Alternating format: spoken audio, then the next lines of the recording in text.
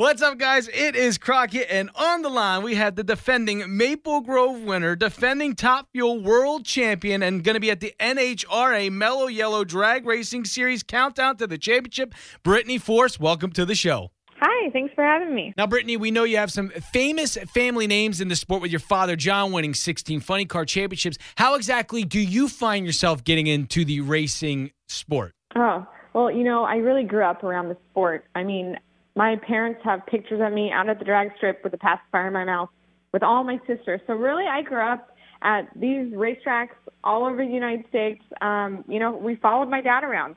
In the summertime, we'd load up our suitcases and go on the road to see Dad because he worked a lot and he didn't come home much. So it was, we'd be chasing him around.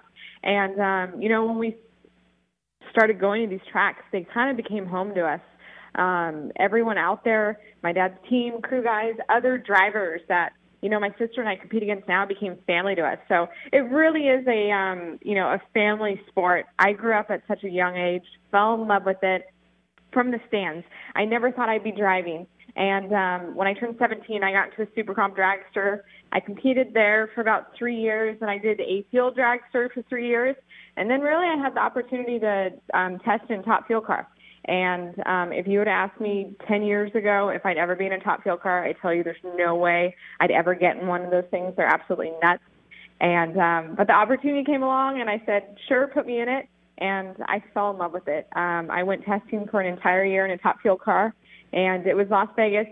I made my first full pass down the drag strip, and I knew I was going nowhere else but that direction. I fell in love with the car, and that's how it all began for me. Now, I know you also have a certificate in teaching. So the certificate in teaching come first, then you said, now I'm going to stick with the racing, or did that come after? Actually, it came first.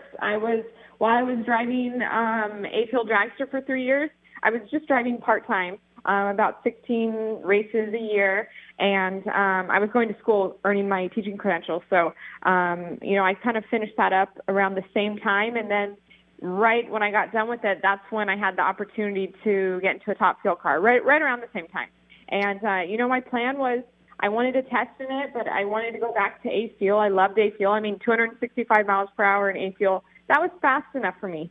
And, my plan was, to get in the car, really get competitive for a few years and go back to teaching, but find a balance between the two, maybe just do some races in the summer. And like I said, when I got into that Top Fuel car, everything changed. I mean, it's a whole different animal than my A-Fuel car, and I fell in love with it. And I went out. My rookie season was in 2013, so that seems, like yesterday. I can't believe I've been out here for, this many years. But we've had some success over the years, and it's just where we started from and where we are now. It's something I'm very proud of. Now, you talk. How fast do the cars go? Well, I drive a Top Fuel dragster. They go 330 miles per hour in less than 4 seconds. My top speed is 332 miles per hour. So you're going fast. Yeah, it's pretty dang fast. Now, it's 10,000 horsepower. The ground shakes. Your eyes burn. I mean, it's incredible if you've never been to a drag race. So when you're in the driver's seat and you're going that fast, does it, as an athlete, does it kind of slow down for you, or if you blink, you're done? It's fast. It really is fast, but it does slow down.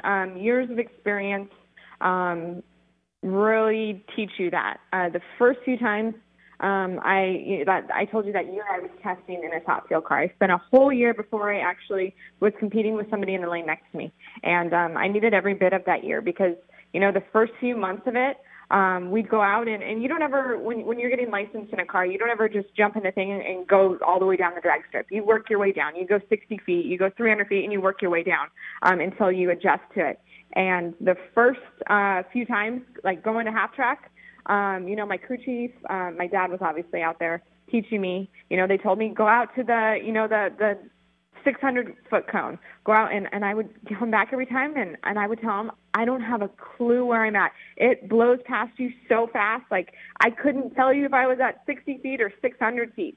And, I sat down with my dad and Robert and asked them, how do you adjust to this? I can't tell you where I'm at. And, they said in time it'll slow down. Don't worry. Your eyes will adjust. Everything will kind of slow down, and it'll it'll fall into place. And they were right, it did. Now it's crystal clear going down that drag strip. But comparing now from day one, it's a world of difference, that's for sure. Speaking of a world of difference, I got to imagine, is it difficult leaving the drag strip and then getting into your regular car? Do you sometimes have to fight the urge to fly through traffic? No. I mean, I do have a little bit of road rage when you get behind people. But no, it's so different. It's, climbing in my race car, I have about 25, 30 pounds of gear on. So I am like covered head to toe, and you get strapped in this thing. My belts are so tight, I could barely breathe. It's nothing like hopping in your everyday, car. It's completely different. It's nothing like that. So no, it's not the same. It is different. And you are the driver of the Monster Energy Top Fuel Dragster. What can we expect? What sets everything apart from the NHRA motorsport? The great thing about our sport is you have access anywhere. Fans that come out, to enjoy the weekend, you can get anywhere. You sit up in the stands and watch these cars go down the racetrack, and then you come right back to the pits. You can watch these crew guys tear an engine apart and rebuild it. You could meet the drivers. I mean, you have access everywhere, and that's one of the greatest things about our sport. There's no boundaries anywhere. And, I mean, it's NHRA drag racing. It's the greatest sport out there.